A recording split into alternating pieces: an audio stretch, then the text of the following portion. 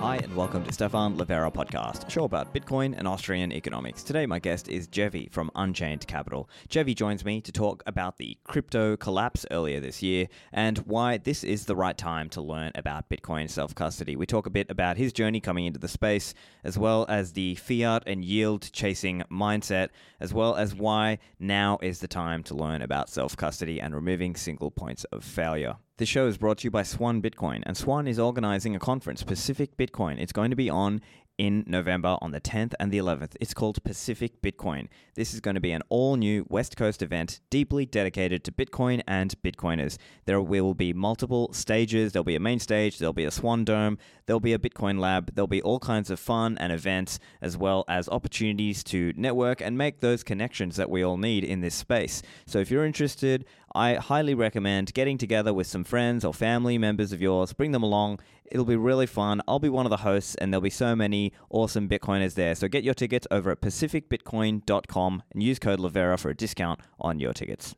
For those of you interested in Bitcoin mining, Braiins.com is the site to go. They've got a range of different products and software that you can use as part of your Bitcoin mining journey. If you have Bitcoin mining ASIC machines, make sure you check whether Braiins OS Plus is available for them, because if it is, you can upgrade your performance by as much as 20%. You might be getting a higher hash rate, or you might potentially be using low power mode, so you can reduce the power consumption and maximize your efficiency in terms of joules per terahash. So those are some great options for you. They also have Braiins Farm Proxy, which can help you manage your fleet of mining machines. And they've also got an analytics dashboard, which you can use to do all kinds of Bitcoin mining profitability calculations. So you can find all of this over on the website, over at braiins.com. That's brains with two eyes. Mempool.space is the Bitcoin Explorer built by Bitcoiners for Bitcoiners. It features real-time transaction tracking and mempool visualization. And recently, the big new feature coming out is the Lightning Explorer. So you can now use mempool.space to search the Lightning Network. So if you have a Lightning node that you want to search, let's say you want to just see what are the biggest nodes in terms of connectivity or in terms of liquidity, or maybe you want to actually trace down the transactions that involve channel opens and channel closes. You can see all of this over on mempool.space. And don't forget, this is available over Tor, and it's completely open source. So if you want to, you can run it yourself on your own hardware. Over 1 million people use mempool.space every month. It's operated freely for the benefit of the Bitcoin community without ads or third-party trackers. Go to mempool.space and check it out. On to the show with Jevi. Jevi, welcome to the show. Thanks for having me. Great to be here. So, yeah, it was great to meet you just recently over in Austin at BitBlock Boom. Had a chance to, quickly chat. Obviously, it's you don't really get a chance to kind of have in-depth conversations with everyone, but, I think that was cool. And I know you're working at Unchained. You're doing product management there as well. Right. Lots of things we can chat about today, but let's get a bit of a background on yourself and I guess a little bit of your story with Bitcoin before we get into everything. Yeah, sure. So I'm an American, but I was born in Germany. My parents worked over there for about 20 years. I moved back to the States to finish high school. I've effectively been in Minnesota since then. And I worked in tech for a long time, doing user end support, doing some IT work. And during that period, kind of transitioned into pursuing a passion in photography and video work, which then became a full-time operation for me for better part of 5 or 6 years. And then I had an opportunity to work at a startup in Minneapolis where I started out as kind of a video photo expert, and that kind of migrated into product management for me. That startup was acquired by Microsoft, so I was at Microsoft for a few years. And during that period of working at Microsoft was when I started to really get into Bitcoin. I actually fell down the rabbit hole initially with Brandon Quittem, who's a really close friend of mine. Our wives are actually friends with one another. And we actually were roommates before we were friends because Brandon and his wife needed a place to stay after coming back from Thailand or somewhere else. And so we were sitting around the dining room table, just falling deep into the rabbit hole at the end of 2017. And during my period of kind of slowly shifting into understanding Bitcoin better, understanding our economic system, that period during that bear market, there were a lot of distractions for me. I got married. We had our first kid. the startup that I was with got acquired in the summer of 2018. So I lost track of Bitcoin a little bit. Brandon kept going, and occasionally would nudge me a little bit, like, hey, don't forget this is over here. But then it wasn't really until the pandemic hit, and I've always been a little bit of a gold bug in years past. Had some silver and gold in a safe. And then when I saw the money printers fire up after the pandemic started, I was like, oh, Brandon, they're just going to print, aren't they? He's like, yeah, they're going to print. And so I started to then realize that I had a good run with the startup that I was working at. And I really enjoyed the people that I worked with, but the product was starting to move in a different direction than what I was interested in. We were building an ed tech platform, and they were wanting to drive it more in the social media direction. And at the same time, it became very clear to me that Bitcoin is what I'm passionate about, and I really wanted to pursue an opportunity in Bitcoin. And so in the fall of 2021, it was actually at BitBlock Boom last year, I was waiting in line to get my name badge, and Brandon pulls Parker Lewis over and says, Parker, I'd like you to meet your new product manager. And start chatting with him, start chatting with Will Cole. And about a week later, I had applied for the job and started there. So I've been there now a little over 9 or 10 months. Fantastic. And I mean, that's great. And I think it's a great example of networking and the connections that you make in the space, especially when you go to some of these events, whether it's a conference or a Bitcoin meetup.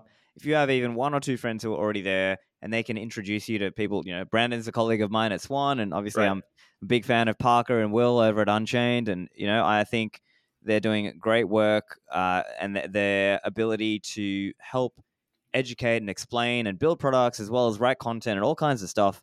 Yeah, it's really cool to see the interconnections there. And so, coming in as a product manager, I suppose, and you mentioned you were previously a gold bug. So were you already into Austrian economics, or was that like kind of there or not really? Austrian economics was entirely new to me.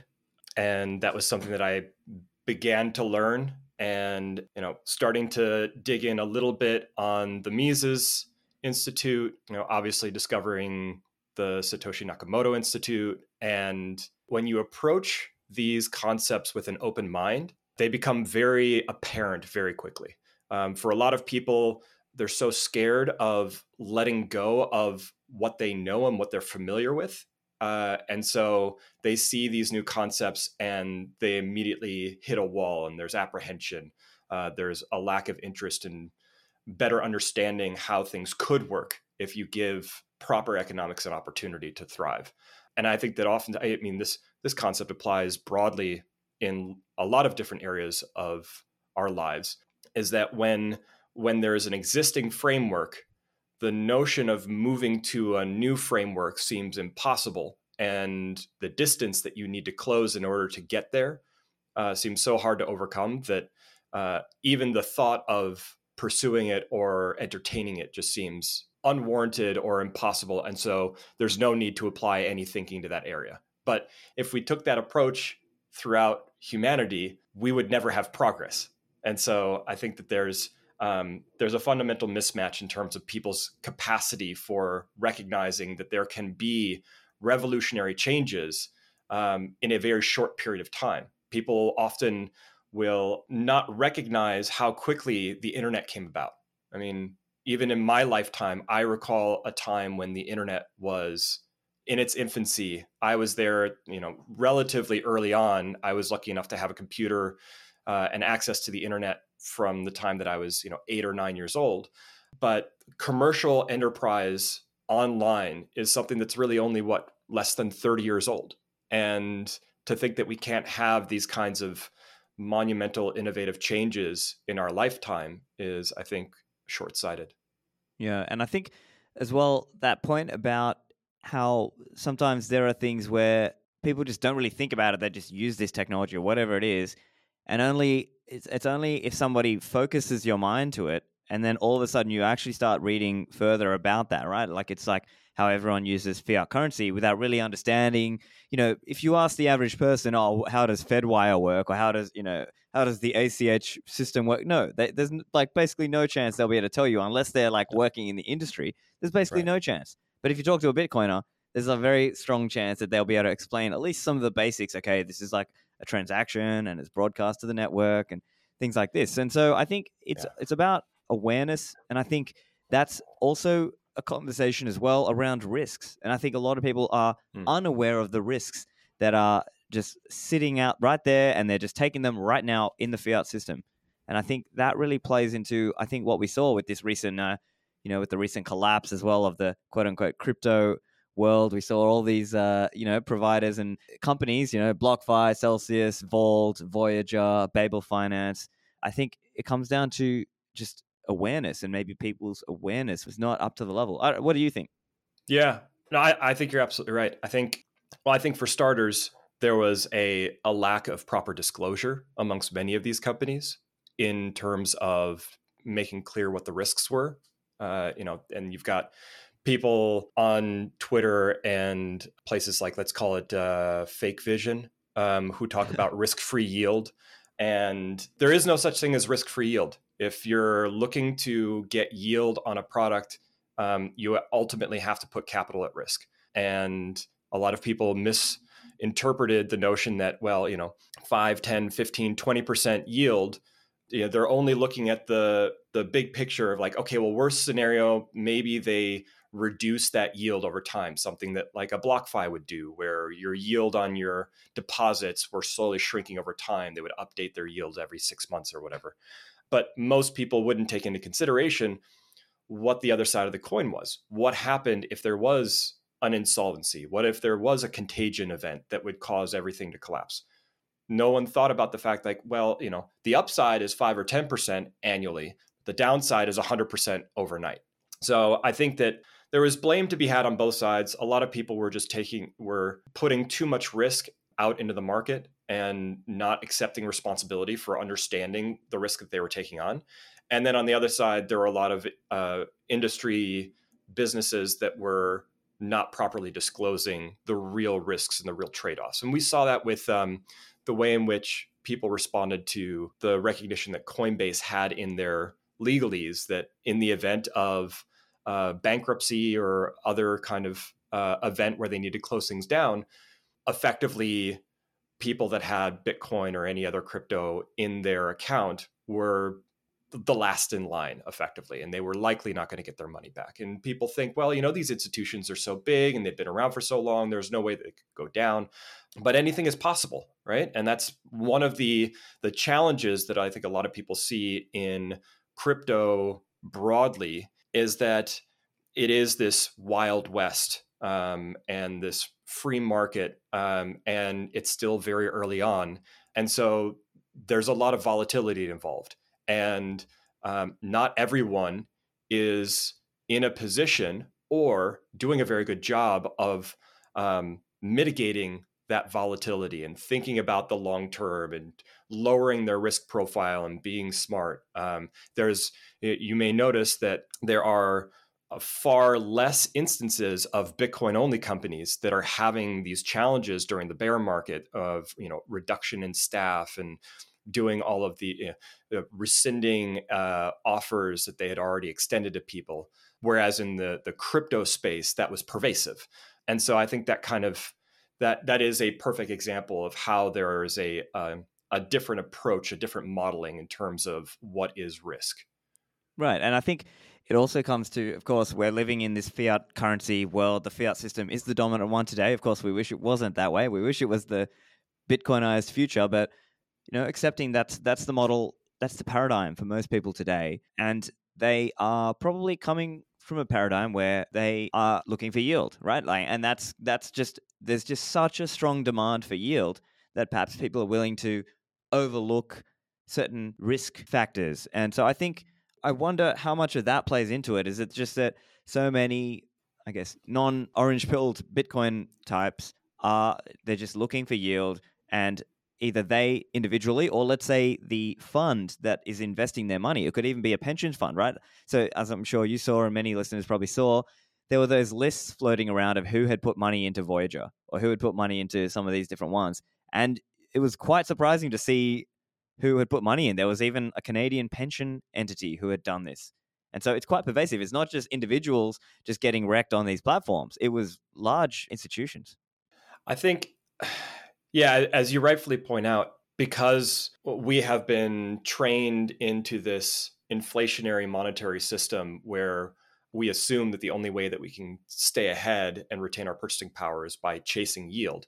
And I think most people in society don't even actually understand that, right? Their understanding of, broadly speaking, financial literacy is woefully under prioritized, especially in our education environment, which we could argue whether that's intentional or not, but we're not going to go there today. However, most people don't understand the risks that they take on. They don't understand why they're chasing yield. They just know that they need something that continues to grow over time, because otherwise they're not going to be able to retire. They're not going to be able to, pay for their college, the college for their kids. And I think that for a lot of people, there was this spark, this light up moment where, crypto may not have appealed to them, but they could understand stable coins because they were a US dollar. And here was an opportunity to deposit money into a bank and get a yield, right? But nobody actually asks.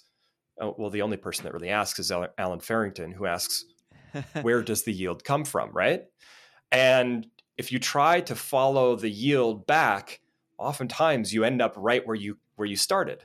It was a very cyclical system of one person having a can't miss trading scheme, as Will mentioned during his talk. And when you actually follow that back around, it's really just kind of recycling the same stuff over and over again.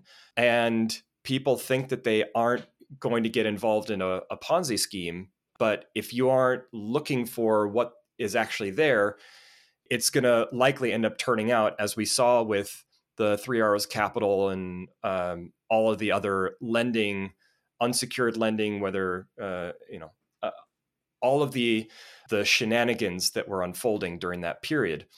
Once everything came to light, it was very clear, like there's really nothing here. It was just people recycling existing money. And I think that was the concept was very appealing to people, right? And in a world of inherent volatility, Bitcoin still feels too risky. I think that's one of the biggest challenges that we face in terms of providing an understanding of Bitcoin to the average person, is that they just see the volatility and they don't think about the broader perspective. And they don't understand scarcity. They don't understand supply demand inelasticity. And so ultimately, I think that this last cycle was, instead of ICO craze where people are just chasing massive 100xers or whatever else might be happening out there, I think people were actually being misled into thinking that they had stability, into thinking that they had something that they could rely upon to provide them with a very comfortable 15 to 20% return. It was guaranteed, it seemed. And I think that lulled people into a false sense of security. And unfortunately, most of those people now are just going to simply swear off crypto altogether, right? They just no longer have any interest in playing in that space. They think it's too risky. Even the stuff they thought was safe is risky. And it really harms the opportunity for people to be able to start retaining their purchasing power in something that is provably scarce and has an immutable issuance. And that value proposition is still too hard for most people to understand. Yeah. I also think, to the point from earlier about the can't miss trading strategies, like our friend Will spoke of, it's that people weren't quite aware that there was almost this CeFi to DeFi recycling going on, because people were on the front side putting their money in with the likes of Voyager and so on, but actually on the other side, Celsius and so on, they were out putting their money out to Three Arrows Capital and others out there. And when the cycle turns, or perhaps in the case of Three Arrows Capital, where they were coming up by profiting from the GBTC arbitrage, and when that arbitrage flipped, it went from going a premium into being a discount. Right. Perhaps that was when maybe that was when 3AC started to come undone, because they started to take increasing amounts of risk to try to make it back. Right. Instead of unwinding yeah. the trade, they just simply tried to figure out ways in which they could keep that same strategy alive by going elsewhere. And they probably would have been much better off had they just unwound the trade, taken a small hit on their overall profit, but they had It's still massively up, right? Right. And it's greed and ego play a huge role. It is very difficult for people to be able to, especially once the numbers start adding up. There is this sense of pride in thinking, well, I clearly am very good at trading and finding these ARB opportunities, and there's no way that I can give up on this. I need to continue to pursue this. So there's this ego component that I just described, and then there's the greed component of I've seen number go up in my bank account. It's now 8 figures. It's 9 figures. I don't want to give up on this new lifestyle that I've achieved. It's this like insane process of thinking like, okay, 5 mansions, one in Singapore, one in Malta, one in Miami, and one in the Bahamas, wherever else, is somehow normal. Like that's the new normal for you, right? And you have to keep the system going. You have to keep it alive. And I think that there's a lot of people that would benefit from just staying humble and stacking sats. Absolutely. And I think, yeah, as you say, it comes down to ego, overconfidence, and people just thinking that they're above it all. And I think that is so seductive as well. And I look, being honest, it's also during the time, like in 2021, when the heat is on and everyone's going crazy about it.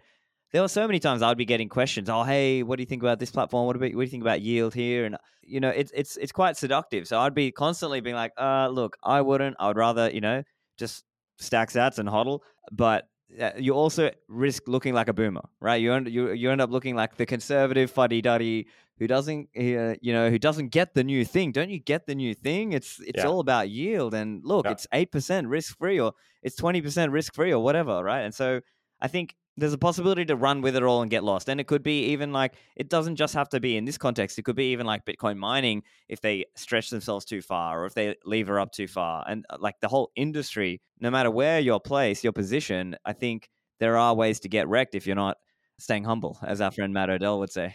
Absolutely. Yeah, I still have, I try not to rub the receipts in friends' faces, but, from last summer, there were friends of mine who were asking about Celsius. And I was like, okay, well, can you explain to me how this works? It seems suspect. How are they offering this high of a yield? What's the risk? You're still ending up on a custodial exchange that has its own risk profile. Not all custodial exchanges are equal, but certainly some of them seem a little bit more suspect. And Celsius fit the profile for me. And you're absolutely right. You come off as a boomer that doesn't want to take on a safe 8% yield on their Bitcoin.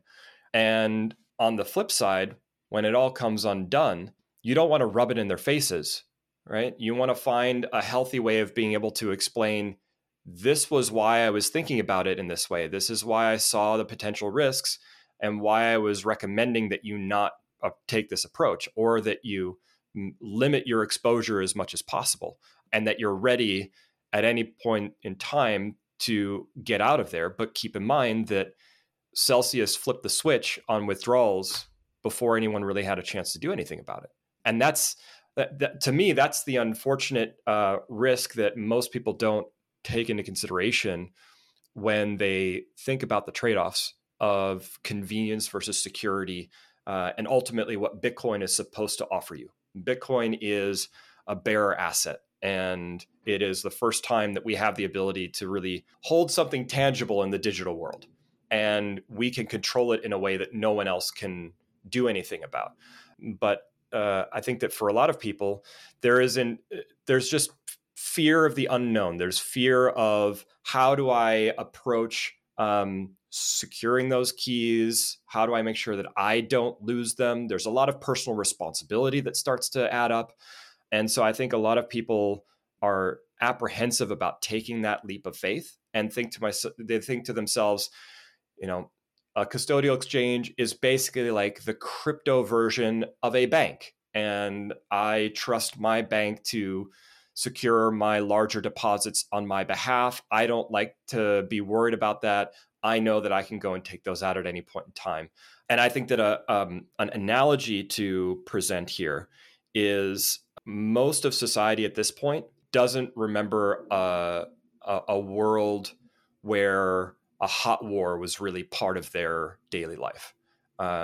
Most of Western Europe and Japan, relative peacetime for the better part of 70 years. Obviously, I'm not discounting other military engagements that have happened in the years since, but a large swath of the people that are in particular engaged in modern society in the crypto space don't have that context, and they don't know what it's like to suddenly have their bank accounts frozen. They don't know what it's like to go through this experience of being insecure in your own space and needing to leave on a moment's notice, of having to cross borders potentially and having all of your belongings stripped from you. And when you have enough of a gap between generations that have experienced war, there's this growing complacency and this lack of understanding of what that experience is like. And you can draw that comparison into the crypto space. Most of people haven't experienced any type of government intrusions on their wealth. I think the prohibition on owning gold privately in the United States ended in 1974.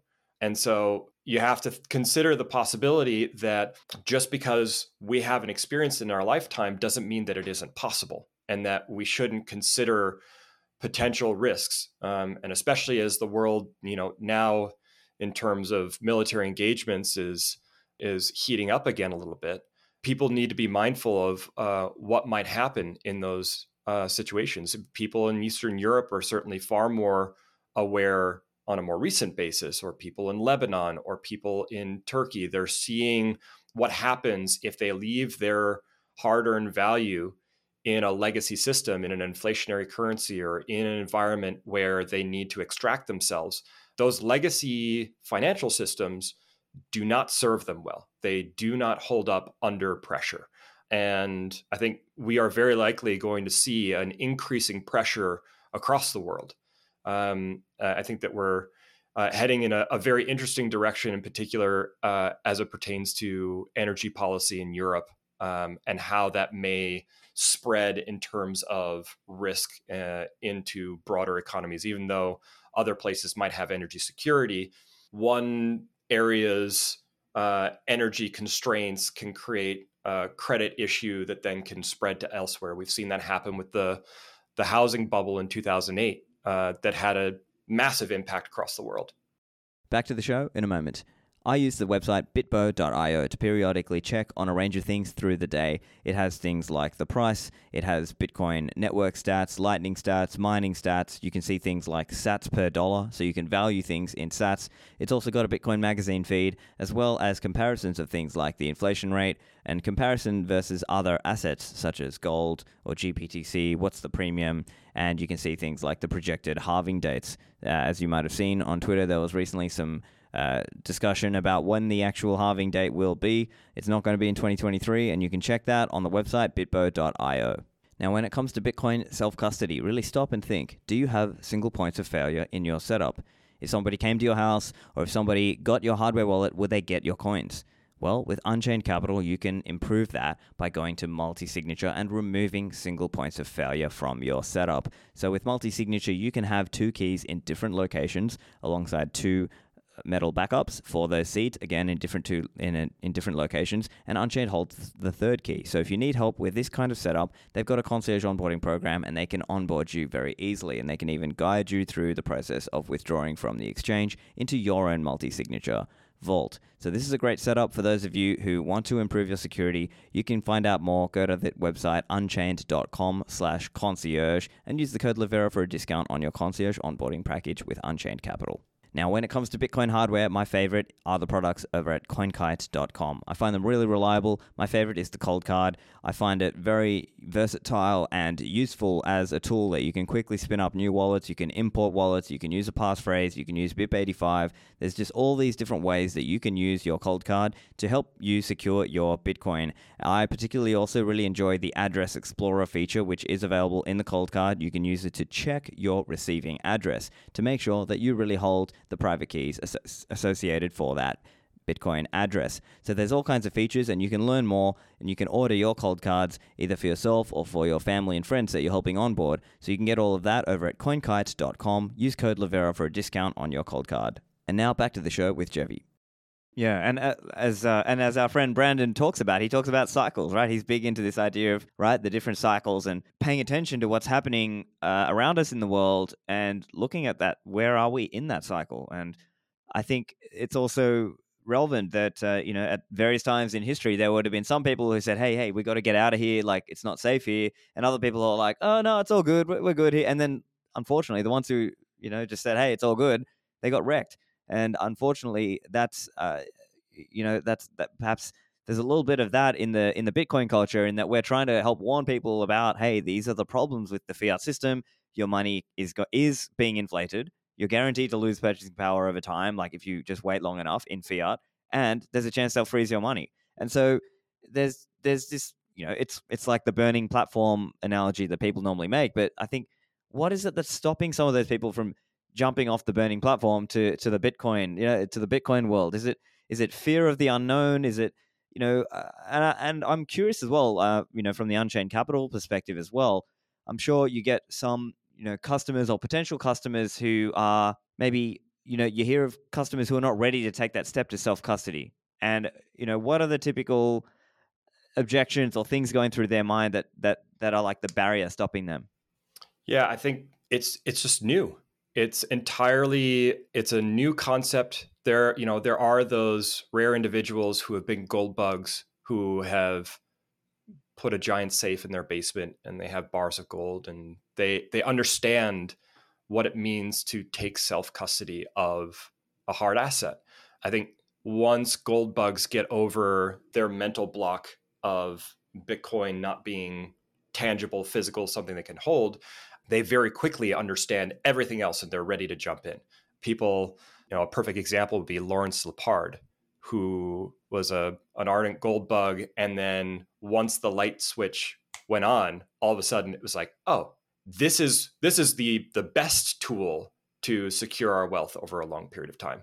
But I think, as I mentioned earlier, most people just they have this apprehension of taking that responsibility. They want to offload and outsource as much of the responsibility to a trusted individual, a trusted third party.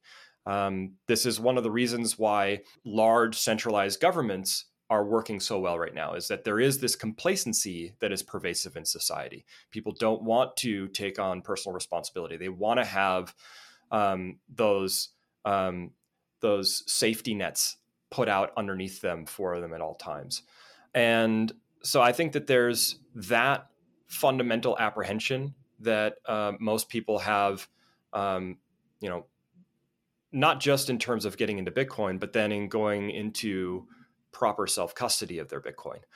I think once they overcome some of those apprehensions, they're still seeing that risk in terms of, well, I don't necessarily know, I'm not technical, I don't understand what this private key is, how am I supposed to secure it? I'll do something wrong and then it will all be gone, which is certainly an issue that people have experienced. They put their money onto a ledger, but then they only do a paper backup. And then there's a fire or a flood and both of those copies are done. And people have a fear of the unknown. There's a lot of different variables that come into play when you're dealing with self-custody that you need to be mindful of. And for many people, it's just not something that they're interested in putting a lot of energy into, right? For us as Bitcoiners, this is what we live for. We love better understanding how you can directly interact with the protocol, how you can take control, how you can be self-sovereign. Most people don't have that desire. So I think from there, if they get beyond that apprehension, maybe they understand the risk of having just a single ledger wallet with a paper backup, creating a metal backup on a seed plate or on washers is a manual process. Some people are just not interested in pursuing that and they don't want to take that on. But even if they get beyond that, then they maybe understand well enough that a single copy of their private key or 2 copies is still putting them at risk. One of those gets taken, and whoever gets that on the other end has the ability to potentially sweep their Bitcoin. And so I think slowly over time, as people become more educated, they start to recognize the value proposition of multi-signature.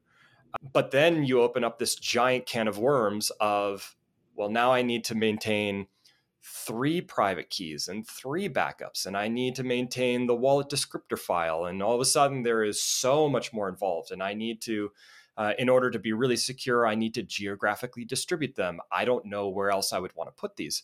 And I think that it's just what you end up with is these, at each step along the way, as they drop further into a comfort level with self-custody, there are these new barriers, there are these new blockades that create challenge and create apprehension. And so ultimately, our goal at Unchained is, once somebody has been able to better understand the importance of self-custody and are understanding the risk profile, they want to secure their Bitcoin as best as they can. They understand that multi-signature allows for a distribution, removing single points of failure. But it's a lot to take on. And it's a lot to take on your own. Getting a quorum set up and doing all the individual keys, understanding what an XPub is, dealing with derivation paths. I don't think anybody could say that it's simple. And so not only are we there as kind of a guide to be able to help you through the process of setting it up, but in letting us take on the responsibility of one of your keys, it means that you don't have to take full responsibility and take on all of that risk of, if something gets misplaced, your Bitcoin is gone, right? When you walk away from setting up a multi-signature vault with Unchained Capital, you end up with 5 pieces of information. You have your 2 private keys, your 2 backups, and the wallet descriptor file. And in theory, with Unchained with you there, you can lose 4 of those 5 pieces of information and still be able to recover. Technically, you leave the wallet descriptor file out of it. You could lose 3 out of 4, right? You could lose 2 private keys and 1 backup, and still you'd be able to recover your Bitcoin.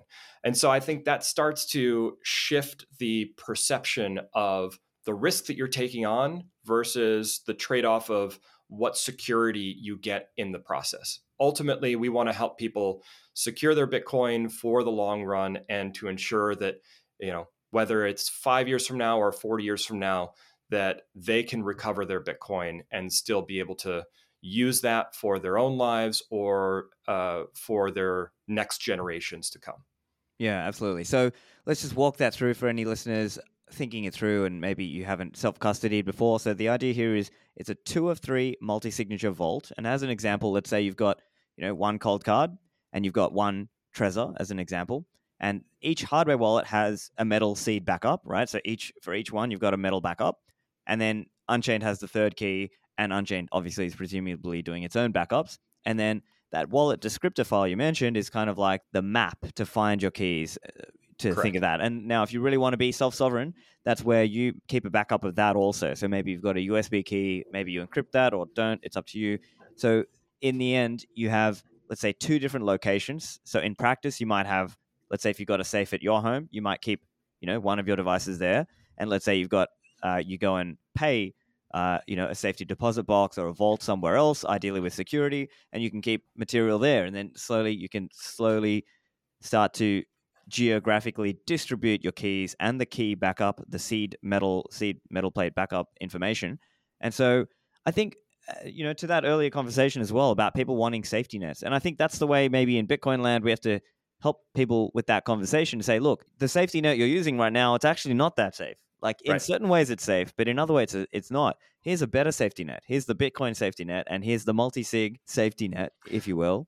Well, and not only that, but when we go through a setup of a multi-sig arrangement, we instruct the user to download that wallet descriptor file and to maintain that for themselves. And one of the key reasons for doing that is we've designed our multi-sig to be interoperable and native to the Bitcoin protocol. And we've also released now for well over 2 years the Caravan software that allows for an individual at any point in time to decide that they no longer trust us, or something happens to Unchained, we're down for website maintenance, you get spooked, you want to take control of your Bitcoin.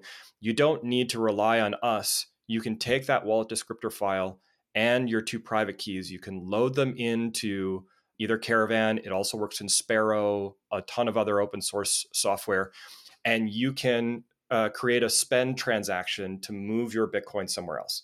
And so what we often like to say is that we've set up collaborative custody in such a way where you don't need to trust us.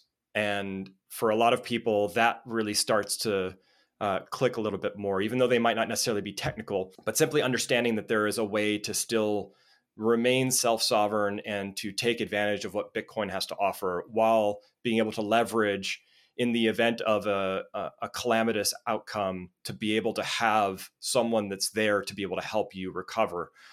That's really the key balance in terms of safety. I think that to your point that people perceive the current legacy systems as safe and the Bitcoin system as unsafe, I think that there's just simply an education gap, that they see it as volatile. They're unwilling to look beyond that volatility. And even if they do start to look beyond that volatility, more often than not, that comfort level in terms of taking on the volatility and the risk involved is then unlocking a desire for pursuing speculative investments. And it can be very difficult to find that pathway from thinking of Bitcoin as unsafe to moving beyond the speculation and into this method of getting away from and protecting oneself from currency debasement. I think that people in places like Venezuela, Argentina, Lebanon, Nigeria, Turkey, they're much more open to this because they feel it tangibly. I've occasionally referred to it as like frogs boiling in water. In places like the US or the EU, up until recently, inflation was running at such a low click that people didn't really notice it. They would just hang out in the water. It felt like a nice hot tub. But in places like Turkey or Lebanon, you're very acutely aware, whether you had any interest in financialization of anything, you're very acutely aware of the negative impacts of currency debasement and the resulting effect on your purchasing power. So I think that there's, unfortunately, as much as I would like to get as many people as possible into Bitcoin before all of these systems start to come completely unwound, I just don't necessarily see it happening. I think that ultimately, and this goes back to the broader conversation that we're having of taking on risk without realizing it, is that oftentimes you need to get burned before you take that responsibility. If you are a Bitcoiner and you've held on an exchange and that exchange has disappeared and done a rug pull, suddenly you better understand why self-custody matters. People that are still living in this Coinbase, Gemini, Kraken world haven't experienced that. And it's possible that we don't see that, but there is still a risk there. It is a non-zero chance that something happens that results in their Bitcoin being seized or taken away. Even with Coinbase, there have been instances. There's people that work at Unchained who have had family members that have had Bitcoin on Coinbase, and for years, despite not doing anything illegal, despite being a U.S. citizen, having their Bitcoin seized, effectively frozen in their account for well over 3 years. And so to think that it couldn't happen to an individual in one of these environments is just simply naive. And we need to we need to find a way to be able to bridge that gap before people ultimately have to get burned by everything going to hell. It's important for everyone to really think through the infrastructure we're using every day, because it's quite feasible that you think something is safe and working, but it's really not. And if that infrastructure were to fall down, would you be capable of running your own infrastructure? And so, of course, this applies in things like running our own Bitcoin node and then an Electrum server, and then connecting our Sparrow wallet or our Spectre or our Electrum as an example to that server to actually be self-sovereign and with our own private keys. And I think that's also important when it comes to, let's say, in the case of the Unchained Vault customers, where if they do it right, they can't be frozen out of their own money because they have the keys that are required to spend and they've got the wallet descriptor. And if they run their own infrastructure and, over time that gets easier and easier, there are different, full node packages out there, things like Umbrel and Raspberry Blitz and MyNode and so on.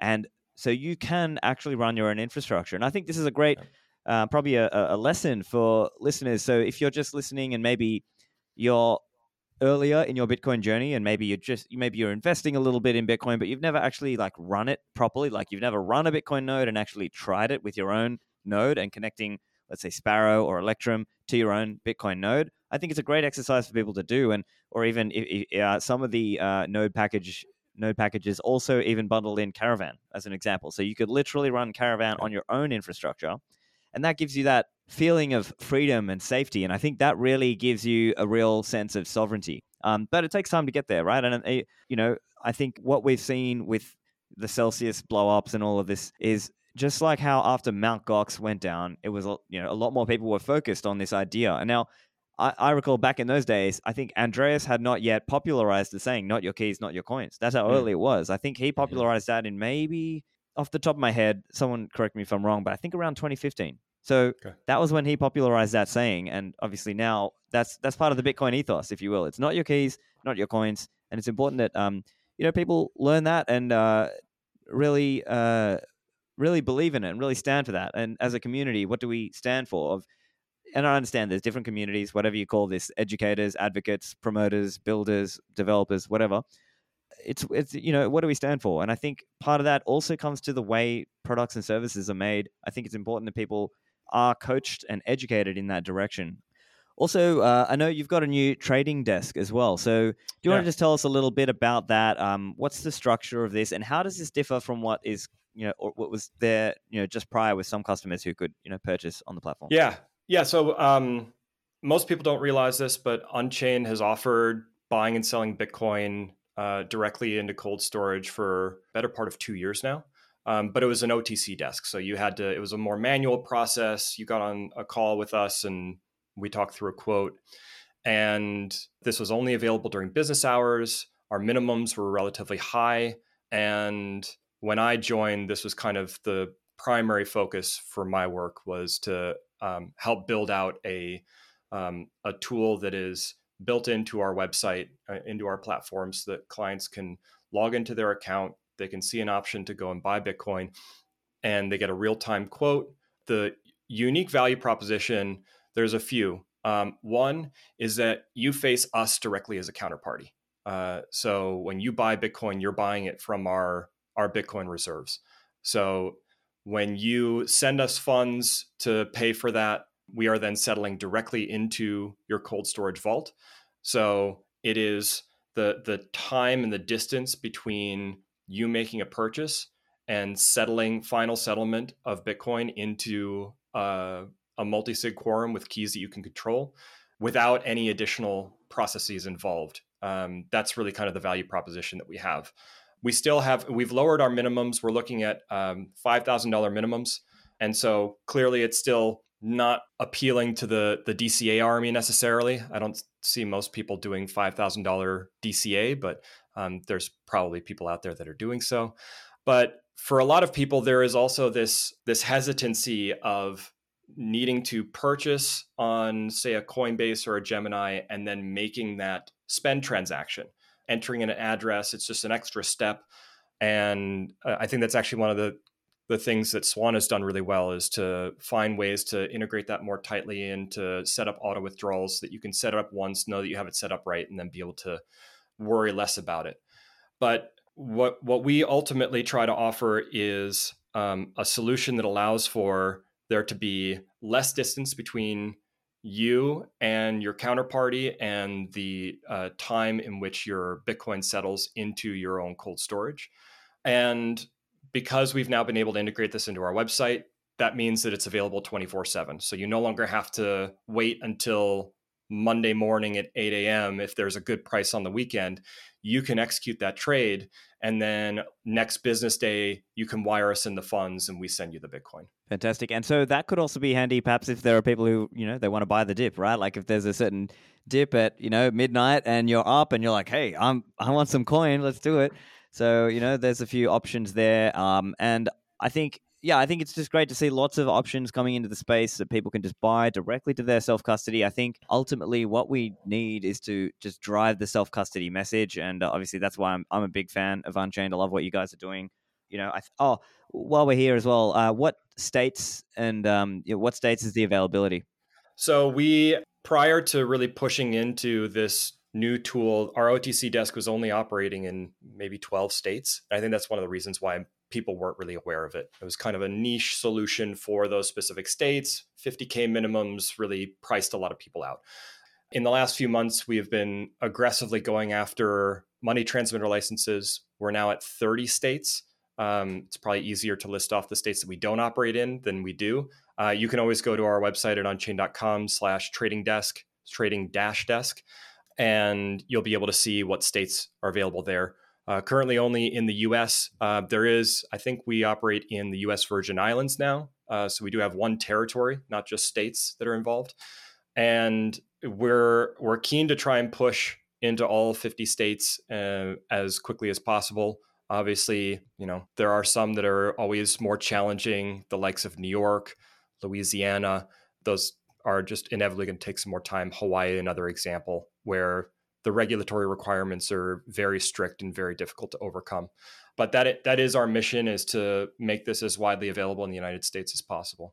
That's fantastic. And, it could also happen that, let's say, if your customer is a high net worth individual, which, they might be if they're buying 5K chunks at a minimum, and, let's say they've recently become more curious about Bitcoin. And let's say they've got an allocation. They're saying, okay, look, I've got, 200K that I want to put into Bitcoin over the next, I don't know, year or whatever. And they want to do 10K a month. That's also an example where they are able to buy, directly into their custody. So that's a great option.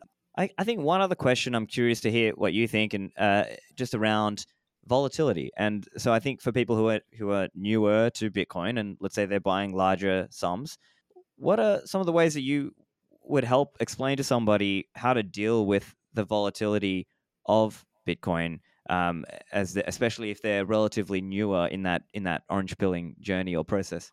Yeah, I think that volatility is here for the time being. We're not going to get away from it. I think most Bitcoiners who understand the value proposition recognize that we are woefully undervalued in terms of the dollar denominated price value. And as long as we're such a long distance away from where it should theoretically be priced for the value that it offers, it is going to remain inherently volatile. So you should expect more volatility. You should plan your purchasing and your allocation around that volatility. You should only invest what you can genuinely afford to leave without touching or needing for anything for at least 5 or 10 years, I think is a conservative approach to take. And you should assume that there are going to be, we just had a nice 10% candle, but you should assume that there's going to be another 60% drop from here. You shouldn't assume that just because we've taken a big drop off that suddenly you saw that in the 2018 bear cycle, where it kind of seemed to flatten out and stabilize around 6K, and then the floor dropped out.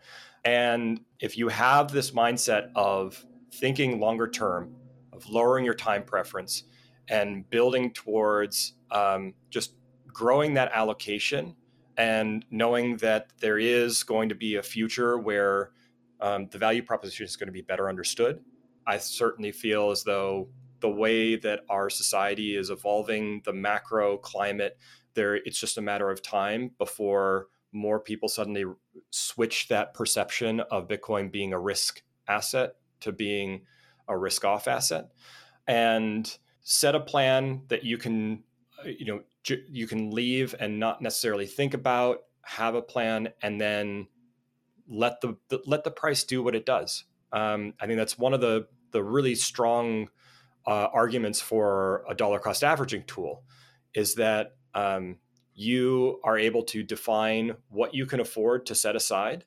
And when you think about a lower price, not necessarily being a loss on the existing position, but that you're getting an opportunity to acquire more into that position at a lower price, suddenly that mindset shifts. I think a lot of people can still be susceptible to paying attention to the whimsical nature of the Bitcoin price. And it can create anxiety and stress. And so I think ultimately set a plan that you can afford to leave and not have to touch the money. Don't trade on leverage. Don't do dumb margin stuff. Just have a plan and stick to it. And I think you're going to end up in a much better position. Fantastic. Well, I think that's probably a good spot to finish up there. So listeners, make sure you follow Jevi online. His Twitter handle is @JeviDon. So that's JeviDon. And of course, unchained.com. So Jevi, thank you for joining me today. Absolutely. It's been a pleasure. Get the show notes at stefanlivera.com. Thanks for listening, and I'll see you in the Citadels.